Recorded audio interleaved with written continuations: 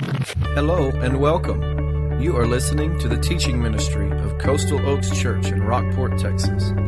It is our hope that you will be encouraged and that your desire to follow Jesus Christ will be challenged and strengthened as you listen to this podcast. For more information on location, service times, and what to expect on your next visit, go to coastaloakschurch.org. Now, grab your Bible and study along with us as you listen. Amen. You can be seated. I invite you to open your Bibles to the book of Matthew, chapter 28. Matthew chapter 28. It's review time. The George Barna Group that does research in America to see how things are going in the life of the American church did a survey this last year asking 1,000 Americans how they felt about church, their relationship with church, what had happened in their church experience, and quite a few interesting responses to their questions. But one of the most significant things that I thought came out of that recent research is this. They asked young adults, what made your faith grow? If they confessed to know Christ and they said they'd grown in their Christian life, they were asked, what made your faith grow? It was on the survey. And they listed the top 10 things that young adults said, or whatever thing or person that helped their faith grow. And not anywhere on that top 10 was the church mentioned. I want you to think about that for a minute. Asking 1,000 people, many who say they've grown in their faith, what helped you grow in your faith? And none of them, some mentioned, but none made the top 10 saying that the church made a difference in their life. Colin Smith shares 4 distorted pictures of the church that I think it'll be helpful to look at these to see how we view the church. These are distorted images. The first one is the image of a church as a gas station. You fill up your spiritual gas tank when you're running low. You hear a good sermon, and it'll keep you going for the rest of the week. Some see church as a movie theater, the place that offers entertainment. You go in for an hour of escape, hopefully sitting in comfortable seats. Leave your problems at the door, and you come out smiling and feeling better than when you went in. The movie theater. The third distorted image is the church as the drugstore, the place where you can fill the prescription to deal with your pain in your life. They see the church as something that's just therapeutic. The last distorted image is the church as the big box retailer, the place that offers the best products in a clean and safe environment for you and your family. Great service at a low price, all in one stop. For many people, the church has just become a producer of programs for their children and young people, the big box retailer. I'd say that's all 4 of those are a distorted image, but as you listen to those, how many people come to church with that perspective? Dietrich Bonhoeffer, the German theologian, said this: the church is the presence of God in the world. Now, that's nothing distorted about that, folks. If you were to define the church of the living God, it's not 4 walls and a pitched roof and a steeple or a tower. It's not a building. The church is the presence of God in the world. He says the church is the church only when it exists for others, not dominating but helping and serving. The church meeting the needs of people. The purpose of the church basically is to carry on the work of Christ in the world. When Jesus left, and we're going to read in Matthew chapter 28, his final commission to his disciples, he left them with this responsibility to carry on his commission of proclaiming light to a dark world. Well, let's look at Matthew chapter 28, verse 19, as we review the challenge to make disciples. Go therefore, Jesus says, go therefore and make disciples of all nations, baptizing them in the name of the Father and of the Son and of the Holy Spirit. We did that today, didn't we? Teaching them to obey or observe everything I've commanded you, and remember, I am with you always to the end of the age. Well, let's take Matthew 28, that statement of the Great Commission, the first truth that you've seen before because we've been over this before. We started last spring with the Master's plan of disciple making, and we've wrapped up this fall with the journey of the disciple, and you've seen these before, but let's look at them again. Number 1, we have a mandate, and that mandate is to make disciples. If you're taking notes, hopefully that'll fit in the blanks there. We have a mandate, and the mandate from Matthew chapter 28 is to make disciples. It is the only imperative in verse 19. It's the only command that Jesus gives us. He says, you are to go and make disciples. It's intentional. He doesn't say go out and find people to fill your church up. He doesn't say go out and find people to help you meet your church budget. He says, I want you to go and make disciples. We've defined the disciple over this course of our study as a learner, a committed follower of Jesus Christ, someone who demonstrates their faith. Not just a person who has this information, who has biblical knowledge, but a person who lives it out, internalizes it, and demonstrates their faith. He says, I want you to make disciples. And look at verse 20. Teaching them to observe everything I've commanded. Teaching them. That's a present participle. It's a continuing action, a continual process. So it's not just sit still while I instill. It is an ongoing process of growing in your faith and relationship with the Lord Jesus Christ. We made a statement we took it from Bill Hull's book on disciple making. And I like this. It's in your notes there. Disciple making is an effort by leadership to provide an intentional environment with accountability on the basis of loving relationships. Everything in that definition is important. Making disciples means the leadership of the congregation, the leadership of the church has to help create an intentional environment, an intentional atmosphere where people can grow in their faith, where they can be nurtured with accountability. And then he talks about that people-to-people part, the loving relationships.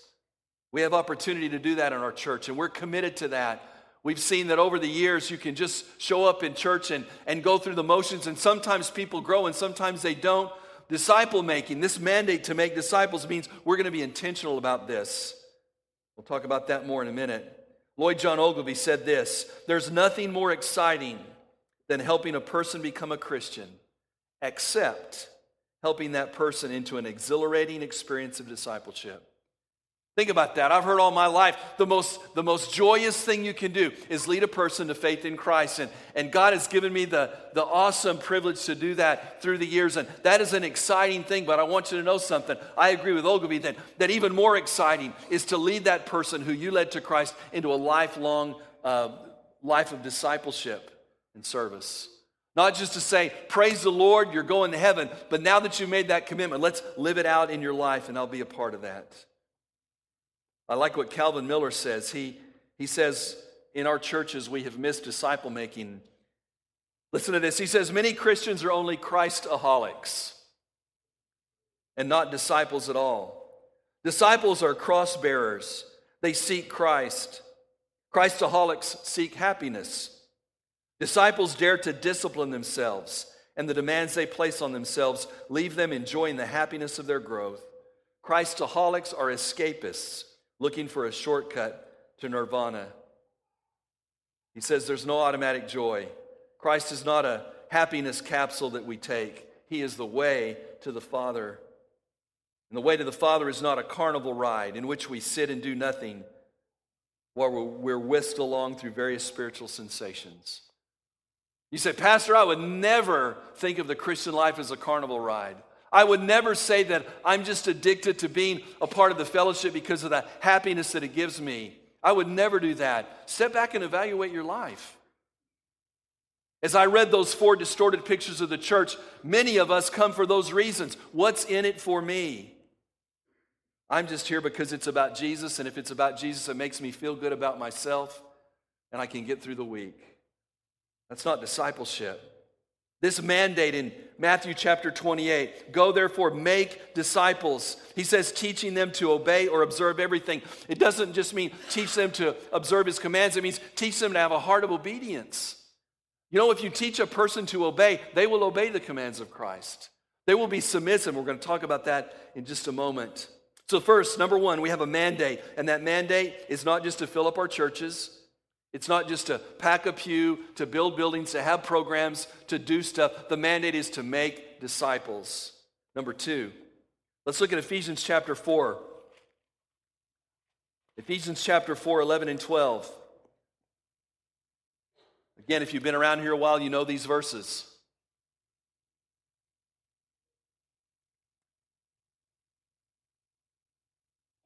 Verse 11, and he, referring to Jesus himself, and he personally gave some to be apostles, some prophets, some evangelists, some pastors and teachers. In other words, those are the gifted men God gives. He gave them. Verse 12, for the training of the saints, for the work of the ministry, to build up the body of Christ. Your translation may say, for the equipping or for the preparing of the saints. The Bible says God gave these gifted men to the congregation in order to build the body of Christ up, to equip them, to prepare them to do ministry. So number two, we have our methodology. Number two, our methodology is to develop the people to do the work of the ministry. We have a methodology. It is to develop the people to do the work of the ministry. It is not, let's hire the pastor and he'll do the work.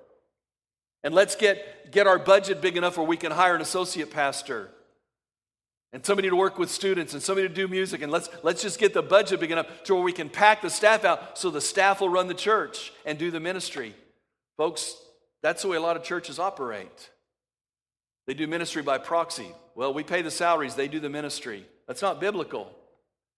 The Bible mandate is that with this mandate to make disciples, God's going to give people like me, pastors and teachers, some say that as one word, pastor, teacher, to the church to prepare the church, to equip the church to do the work of the ministry. That's the methodology, developing people to do the ministry. We've said that the wrong question is, how many people do you have in your church? The right question is, what are these people like that you do have in your church? Are they growing? Are they becoming disciples? Are they becoming Christ-like? We've shared this before. Elton Trueblood, 30 years ago, writing on commitment, said this: cheap Christianity can usually pull a pretty good attendance on Sunday morning. He says it's cheap when people view themselves as spectators at a performance.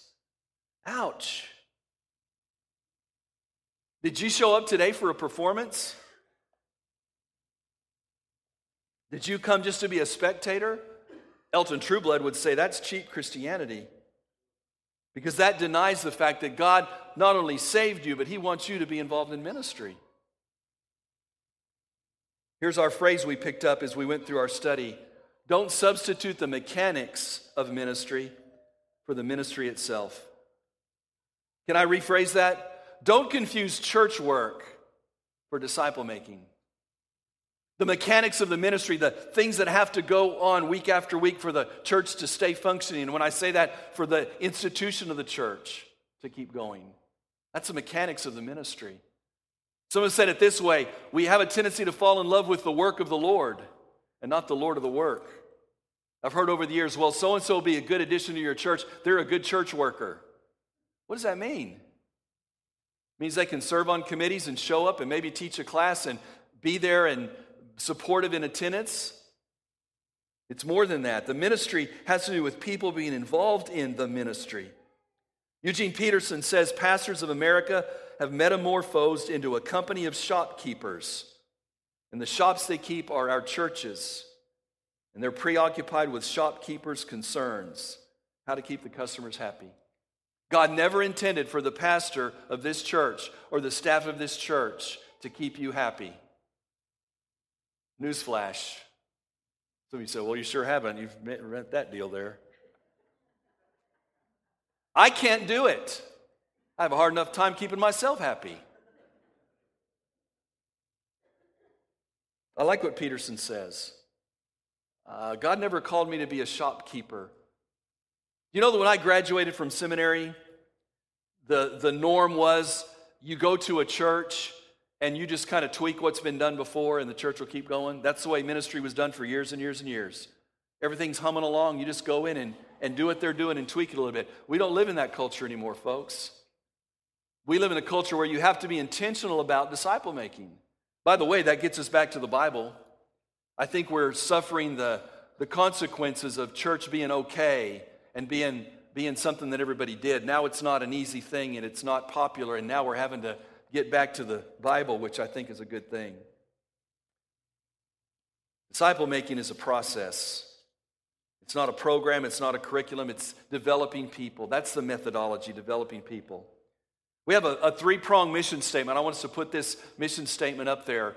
It's based on the Great Commandment, where Jesus said, love the Lord your God with all your heart. That's the first part of our mission statement, which is to love God. We want you to come into a loving relationship with God through Jesus Christ. Then he said, love your neighbor as yourself. Second part of our mission statement is to connect with others, to love your neighbor. It's to be a part of a small group or a connection class or discipleship group where you're connecting with other believers. And then ultimately, number 3, when he says in the Great Commission here to go and reach the world, make disciples, we want to reach our world. So there's our mission statement, to lead people to love God, to connect with others, and to reach our world. The arrows are there on purpose. I moved you from left to right on purpose because it shows movement. It shows that when you come to Christ, you don't just stop. You can't stand still. You ever tried to ride a bicycle without pedaling it? You get your feet up on the pedals and what happens? You fall over. Some of you, that's your Christian life. You're on the seat of the bicycle, you grab hold of the handlebars, and you're on your way to heaven. And you fall over. Movement is intentional. Movement has to be there. You have to be growing.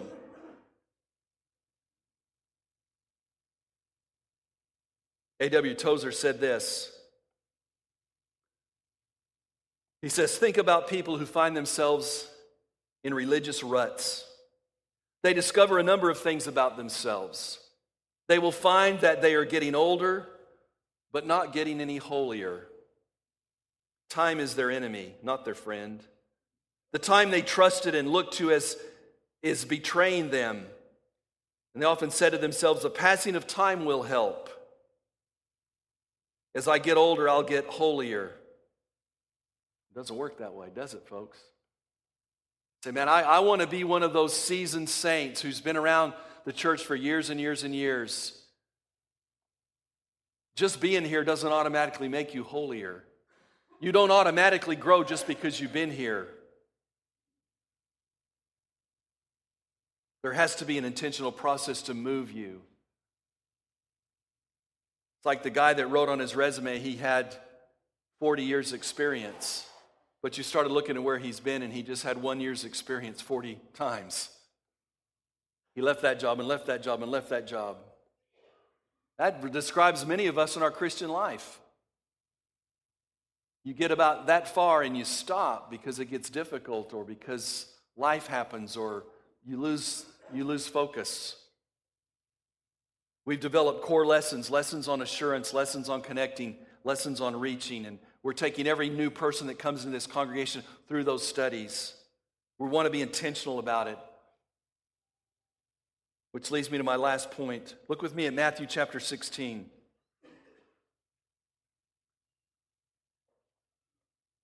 Verse 24.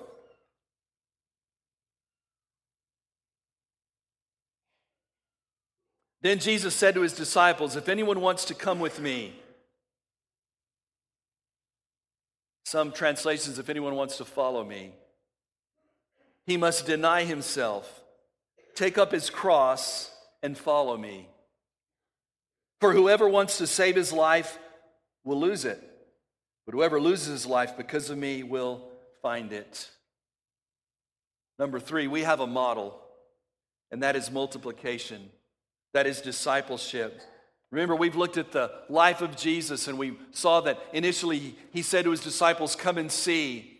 And they observed. And then once he said, come and see, he said, come and follow me. And they got involved in ministry. And then he said, come and be with me. And it got more intense for those last months of his life. Then he said, come and remain with me. The model there is for Jesus to multiply his ministry in the life of those disciples.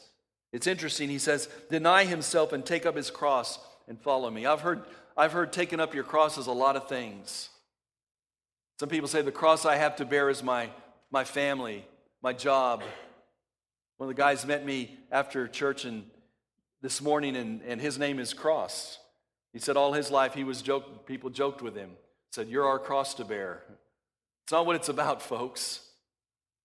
To take up a cross is to submit to the lordship of Christ.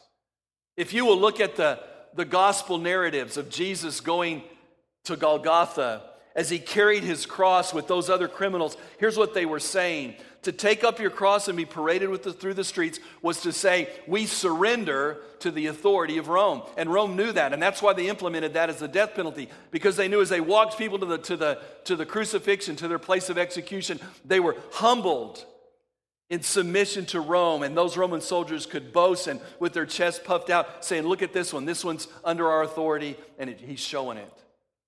So if Christ carried his cross in submission to the Roman authorities, as all those other who were executed were. By the way, those others who were executed deserved it. Jesus didn't. The Bible says Jesus laid down his life for us. It wasn't taken from him. But that picture of going to execution, that's what it means to deny ourselves, to take up our cross and to follow him.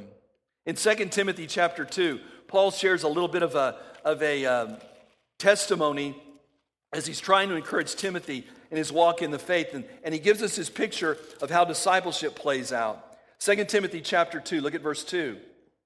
He says to Timothy, what you have heard from me, Paul, in the presence of many witnesses, commit to faithful men who will be able to teach others also. Do you see the progression? Paul came to know Christ. Paul led Timothy in his relationship, discipled him. Timothy is to lead other faithful men who will lead other faithful men who will lead other faithful men who will lead other faithful men. That's why we're here, because somebody took the mandate. That model here is multiplication, number 3. Our model is multiplication. Not just, I'm going to train one, but I'm going to train one to train one who'll train one to train one. Do you see it? Disciple is an apprentice, somebody who signs up for this disciple-making process. In a few weeks, we're going to ask you to sign up. We've started some discipleship lessons, 36 weeks. As a pastor, I'm going to lead those pilot groups so that once we get those pilot groups going, at the end of 36 weeks, Lord willing, some people out of those pilot groups will go and start their own groups, and we will multiply that ministry. I am intentionally going to take that time to do that because I feel it's so important. We're going to have a group on Sunday afternoon, Sunday evening, a group on Wednesday night, and we're looking at a Wednesday morning, Wednesday afternoon, working in our schedule. For a small group for me to lead through these 36 lessons on discipleship. Not everybody's going to want to do that. Not everybody's going to be led to do that. We're going to ask people to sign a covenant saying, I commit to this. You know what we found over the years in ministry? That when we have a study that's 12 weeks or 15, 16 weeks, at about week 8, attendance drops. You might start with 15 people and you get to week 8 and you'll have 6 or 8. And you get to week 10 and you have 5. And you get to week 12 and maybe you've got 4. That's not what this is going to be. This is going to be people who count the cost and say, I want to be in for the long haul.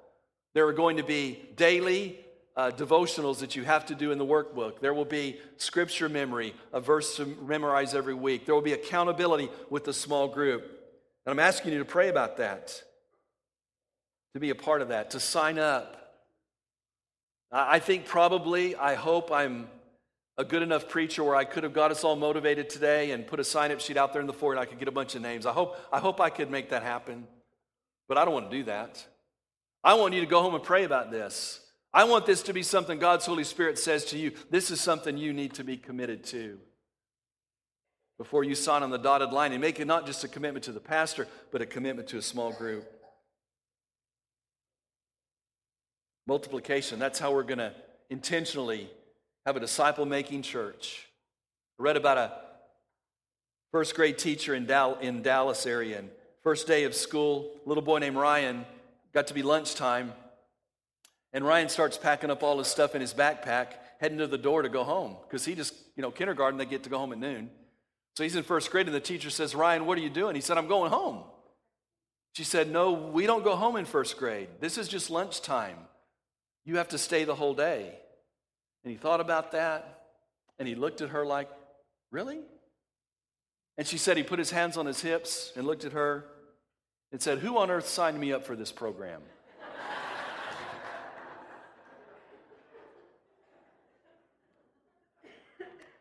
I do not want you to get committed to this program and get 2 or 3 or 4 or 6 weeks into it and say, who signed me up for this?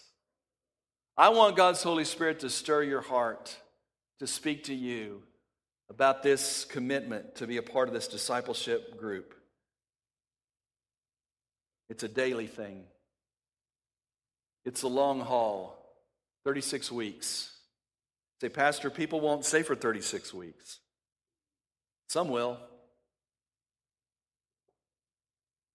I use the analogy at the 8:30 service about a $1,000 bill, and somebody corrected me afterwards and said, Pastor, that won't work. You need to change the analogy. So I'm going to change it, all right? Because the math works. Suppose the Lord asks you to give your life to Him, and so you reach into your wallet and you pull out a $10,000 bill. I don't know if there's such a thing. And you hand it to the Lord and say, Lord, there's my life. I give you my life. I'm sold out. I'm surrendered completely. And the Lord takes the $10,000 to the bank and He changes it for quarters and brings it back to you and gives you $10,000 worth of quarters and says, now, you give me back those quarters one a day. That's how you give your life to Christ. Yes, there is that ultimate surrender where you surrender to His lordship. As we were talking about with our small group today, it's a blank sheet of paper that you sign and say, Lord, here, you fill in the details. That's the contract. And He says, daily, I want you to live your life in obedience to me. That's what discipleship is. It's not a flash in the pan, one time, hallelujah, I had an experience. As my pastor used to say, it's not how high you jump, it's how straight you walk when you hit the ground. A daily commitment.